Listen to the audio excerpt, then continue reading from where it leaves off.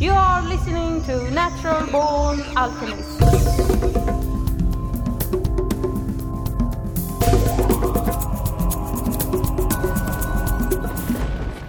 Welcome to episode number 293 of the Natural Born Alchemist podcast.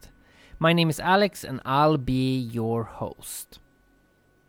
What does freedom mean to you? Have you ever considered that question? At first glance, an easy question to answer perhaps, but if you think about it a bit more, it's not that easy to even define freedom.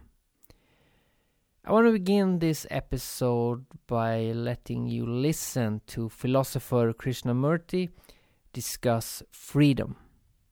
What is freedom? This is the last question, thank the Lord.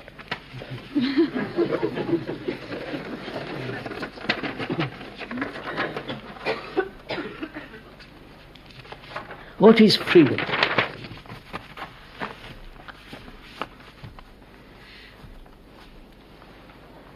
You know, many philosophers have written, talked about freedom. We talk about freedom. Freedom to live where we like. Freedom to have any job we like. Freedom to choose a woman or a man. Freedom to read any literature. Or freedom not to read at all. We are free. And so what do we do with that freedom?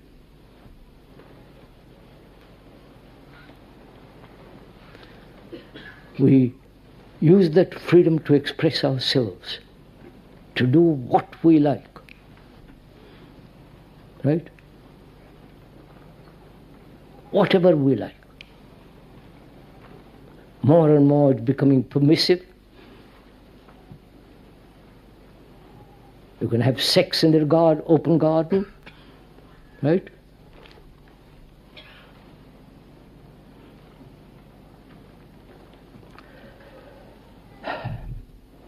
We have every kind of freedom. And what have we done with that freedom?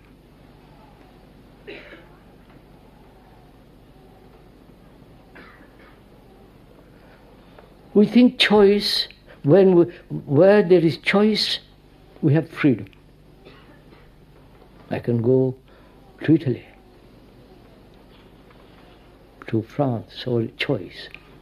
Only I have to have a passport and a visa. And does choice give freedom? Please follow me. Why do we have to choose?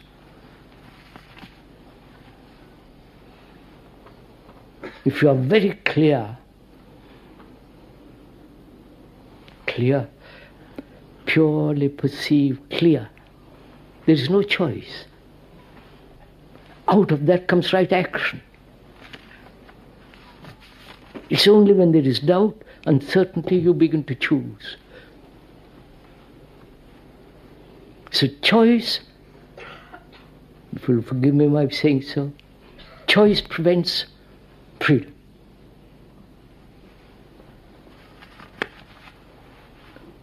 And the totalitarian states have no freedom at all. Because they have the idea that freedom brings about degeneration of man. Therefore control, suppress. You follow, you know what's happening, all the rest of it. So what is freedom? Is it based on choice? Is it to do exactly what we like? Some of the psychologists are saying, if you feel something, do it immediately. Don't suppress it, don't restrain it, don't control it, don't express. And we are doing that very well too. And it's called also freedom. Throwing bombs is also freedom. Right? Just look what we have reduced our freedom to. So what is freedom?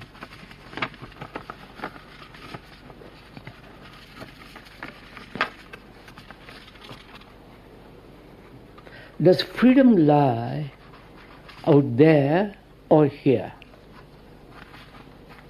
I'm just asking, I'm not saying it. Where do you begin to search for freedom? In the outward world?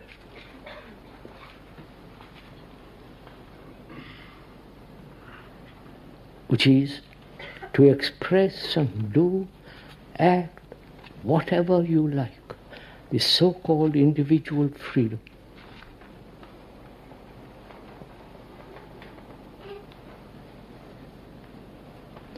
Or does freedom begin inwardly, which then expresses itself intelligently outwardly? You understand my question?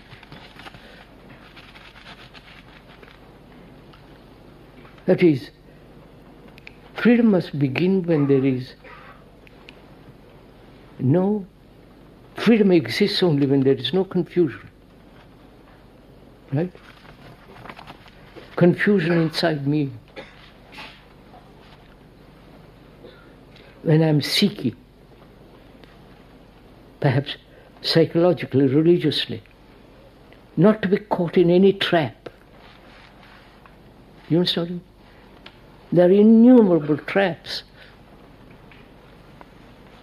Gurus, saviors, preachers, the excellent books, psychologists and psychiatrists, they're all there.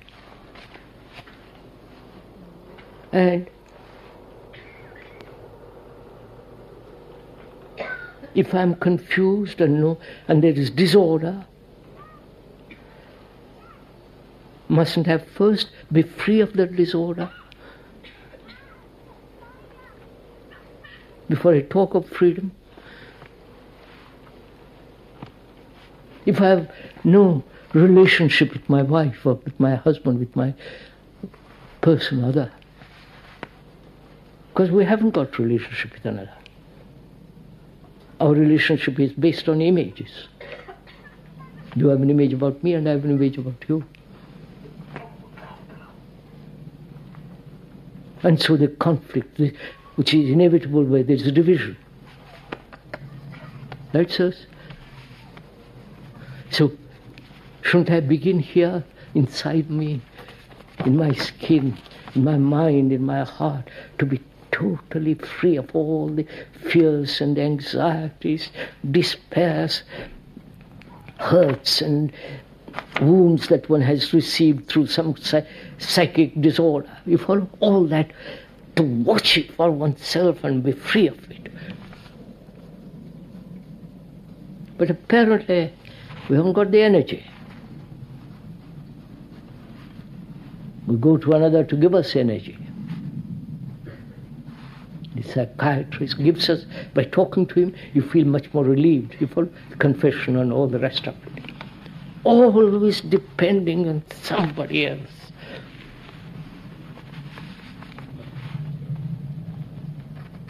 And so that dependence inevitably brings great conflict, disorder. So one has to begin to understand the depth and the greatness of freedom. One must begin quite near. And the nearest is you.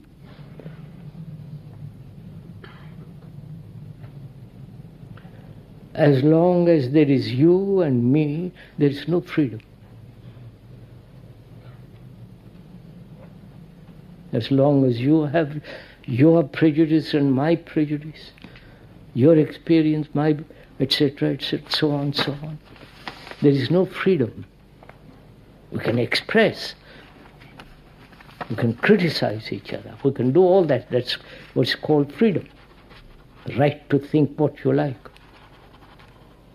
But freedom real, the greatness of freedom and the enormity, the dignity, the beauty of it is when in oneself and there is completely order. And that order comes only when we are light to ourselves.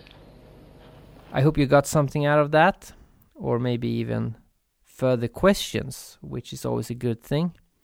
But what about rights? I mean, what does rights mean to you? What rights do you feel that you have? Because rights is connected to freedom in a sense, at least in society, you know, the right to freedom, for instance. I want to play a short bit by comedian George Carlin, and although this might have an American perspective, what he says really concerns any country that claim its citizens have rights. Boy, everyone in this country's always running around yammering about their fucking rights. I have a right, you have no right, we have a right, they don't have a right. Folks, I hate to spoil your fun, but there's no such thing as rights, okay? They're imaginary. We made them up, like the boogeyman. The Three Little Pigs, Pinocchio, Mother Goose, shit like that. Rights are an idea. They're just imaginary. They're a cute idea. Cute. But that's all. Cute and fictional. But if you think you do have rights, let me ask you this. Where do they come from? People say, well, they come from God. They're God-given rights. Oh, fuck, here we go again. Here we go again. The God excuse. The last refuge of a man with no answers and no argument. It came from God. Anything we can't describe must have come from God. Personally, folks, I believe that if your rights came from God, He would have given you the right to some food every day, and He would have given you the right to a roof over your head. God would have been looking out for you. He wouldn't have been worried about making sure you have a gun so you can get drunk on Sunday night and kill your girlfriend's parents. But let's say it's true. Let's say God gave us these rights. Why would He give us a certain number of rights? The Bill of Rights in this country has 10 stipulations, okay? 10 rights. And apparently God was doing sloppy work that week because we've had to amend the Bill of Rights an additional 17 times. So God forgot a couple of things, like slavery. Just fucking slipped his mind. But let's say God gave us the original 10. He gave the British 13. The British Bill of Rights has 13 stipulations. The Germans have 29. The Belgians have 25. The Swedish have only 6. And some people in the world have no rights at all. What kind of a fucking goddamn God-given deal is that? No rights at all? Why would God give different people in different countries different numbers of different rights? Boredom? Amusement? Bad arithmetic? Do we find out at long last, after all this time, that God is weak in math skills? Doesn't sound like divine planning to me. Sounds more like human planning. Sounds more like one group trying to control another group. In other words, business as usual in America. Now, if you think you do have rights, one last assignment for you. Next time you're at the computer, get on the internet, go to Wikipedia. When you get to Wikipedia, in the search field for Wikipedia, I want you to type in Japanese Americans 1942, and you'll find out all about your precious fucking rights, okay? All right. You know about it. You know about it. Yeah.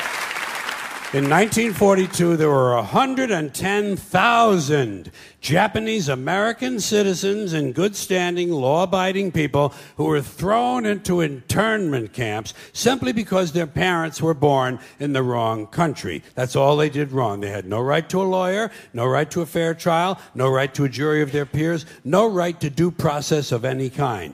The only right they had, right this way, into the internment camps. Just when these American citizens needed their rights the most, their government took them away. And rights aren't rights if someone can take them away.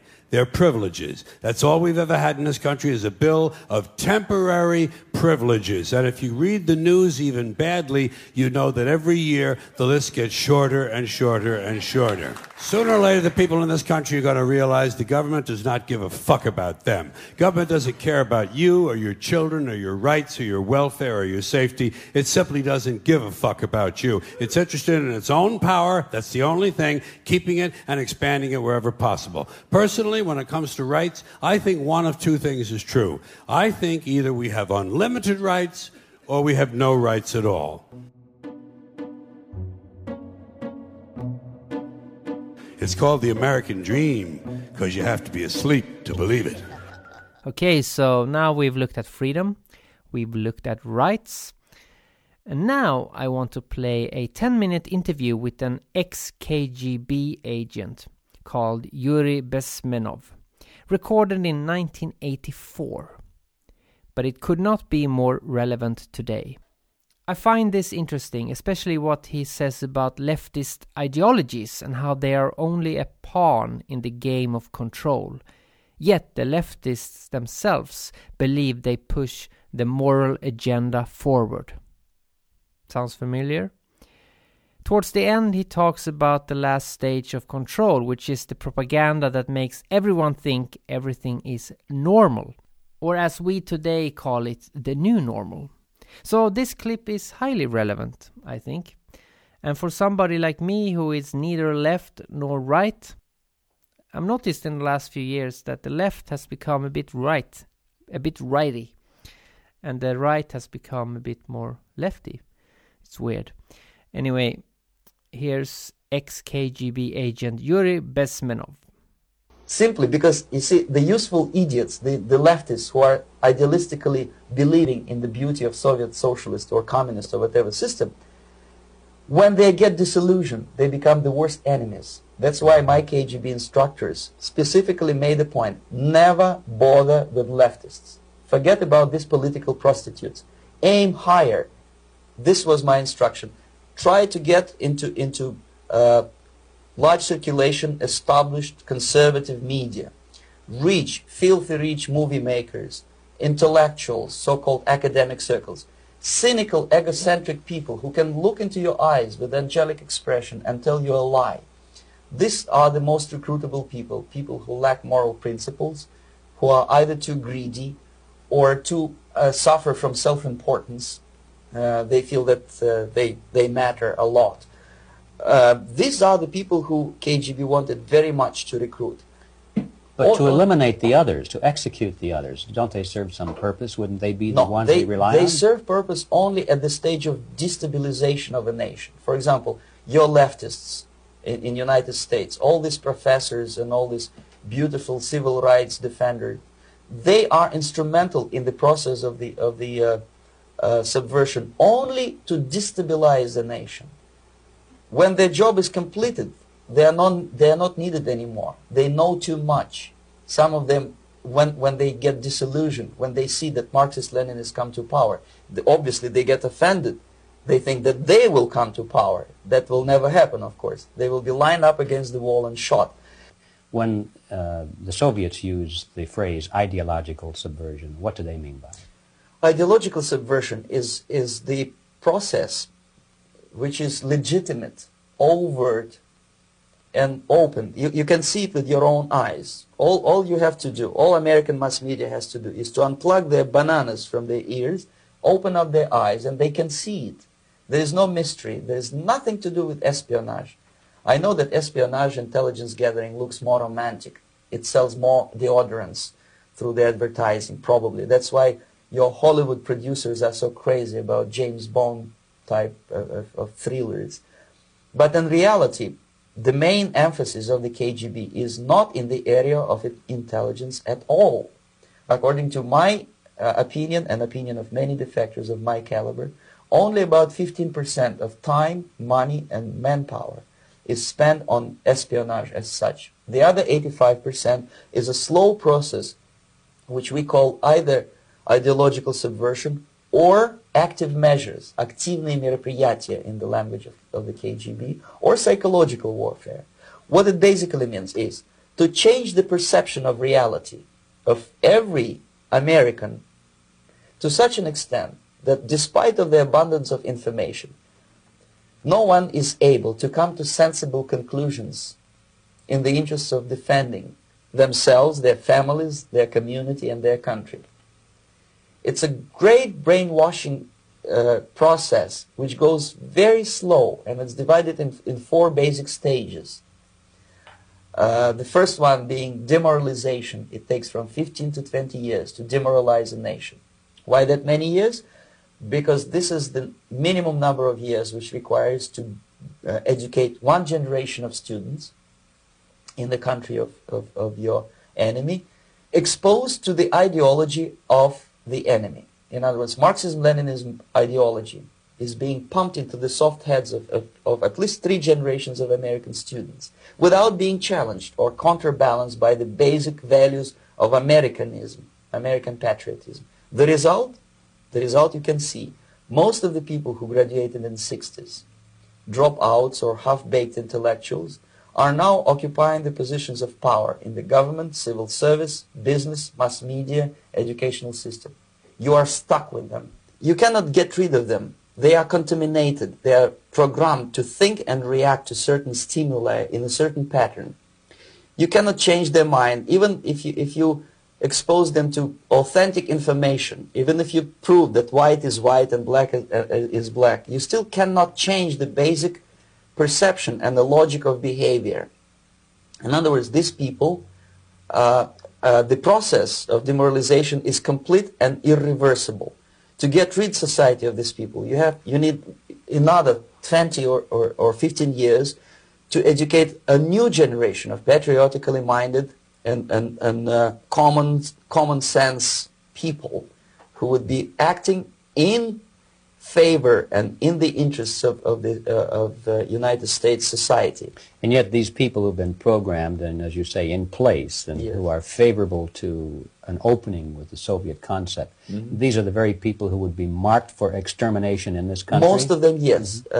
Simply because the psychological shock when they will see in future what the beautiful society of equality and social justice means in practice, obviously they will revolt. They will be very unhappy, frustrated people. And the Marxist-Leninist regime does not tolerate these people. They will join the links of dissenters, dissidents. Unlike in present United States, there will be no place for dissent in future Marxist-Leninist America. Here you can get popular like Daniel Ellsberg and filthy rich like Jane Fonda for being dissident, for criticizing your Pentagon. In future, these people will be simply squashed like cockroaches. Nobody is going to pay them nothing for their beautiful, noble ideas of equality. This they don't understand, and it will be the greatest shock for them, of course. The demoralization process in the United States is basically completed already. For the last 25 years. Actually, it's overfulfilled because demoralization now reaches such areas where previously not even Comrade Andropov and all his experts would even dream of such a tremendous success. Most of it is done by Americans to Americans, thanks to lack of moral standards. As I mentioned before, exposure to true information does not matter anymore. A person who was demoralized is unable to assess true information. The facts tell nothing to him. Even if I shower him with information, with authentic proof, with documents, with pictures, even if I take him by force to the Soviet Union and show him concentration camp, he will refuse to believe it until he is going to receive a kick in his fat bottom. When a military boot crashes then he will understand, but not before that. That's the tragic of the situation of demoralization. So basically America is stuck with demoralization, and unless, even if you start right now, here, this minute, you start educating new generation of Americans, it will still take you 15 to 20 years to turn the tide of ideological perception of reality back to normalcy and patriotism. The next stage is destabilization. This time, subverter does not care about your ideas and the patterns of your consumption. Whether you eat junk food and get fat and flabby, it doesn't matter anymore. This time, and it takes only from 2 to 5 years to destabilize a nation, what matters is essentials: economy, foreign relations, defense systems. And you can see it quite clearly that in some areas, in such sensitive areas as defense and economy, the influence of Marxist-Leninist ideas in the United States is absolutely fantastic. I could never believe it 14 years ago when I landed in this part of the world that the process will go that fast. The next stage, of course, is crisis. It may take only up to 6 weeks to bring a country to the verge of crisis. You can see it in Central America now. And after crisis, with a violent change of power, structure, and economy, you have so-called the period of normalization. It may last indefinitely. Normalization is a cynical expression borrowed from Soviet propaganda. When the Soviet tanks moved into Czechoslovakia in '68, Comrade Brezhnev said, "Now the situation in brotherly Czechoslovakia is normalized."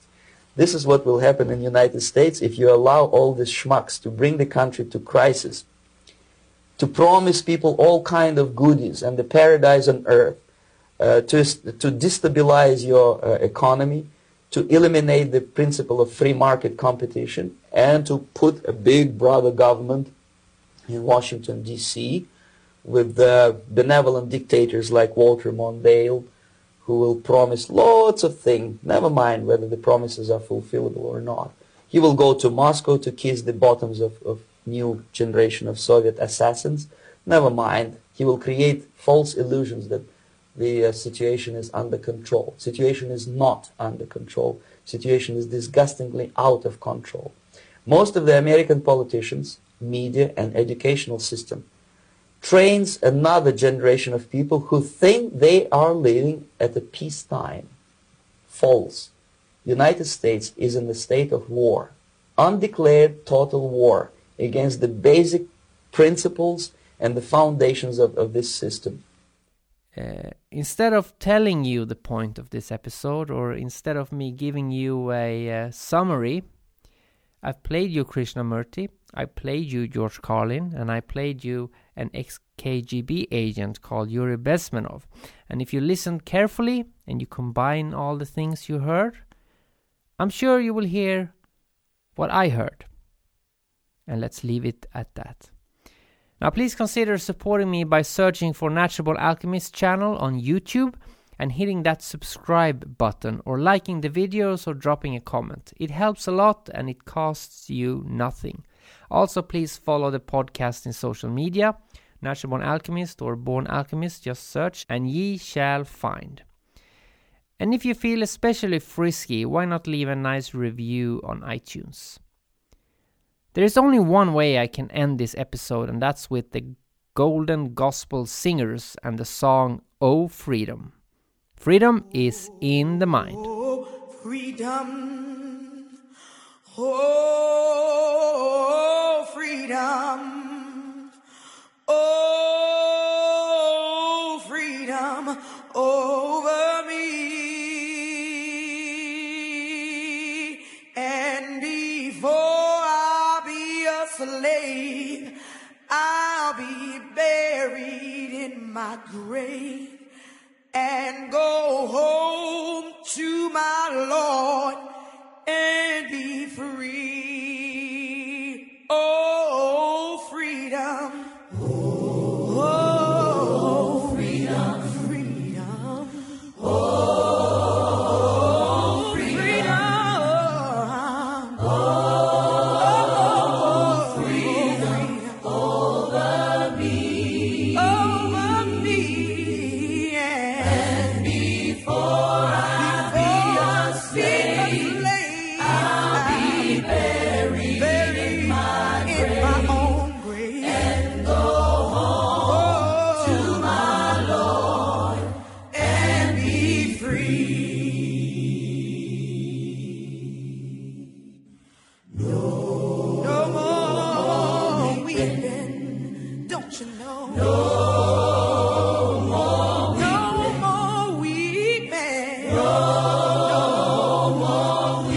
we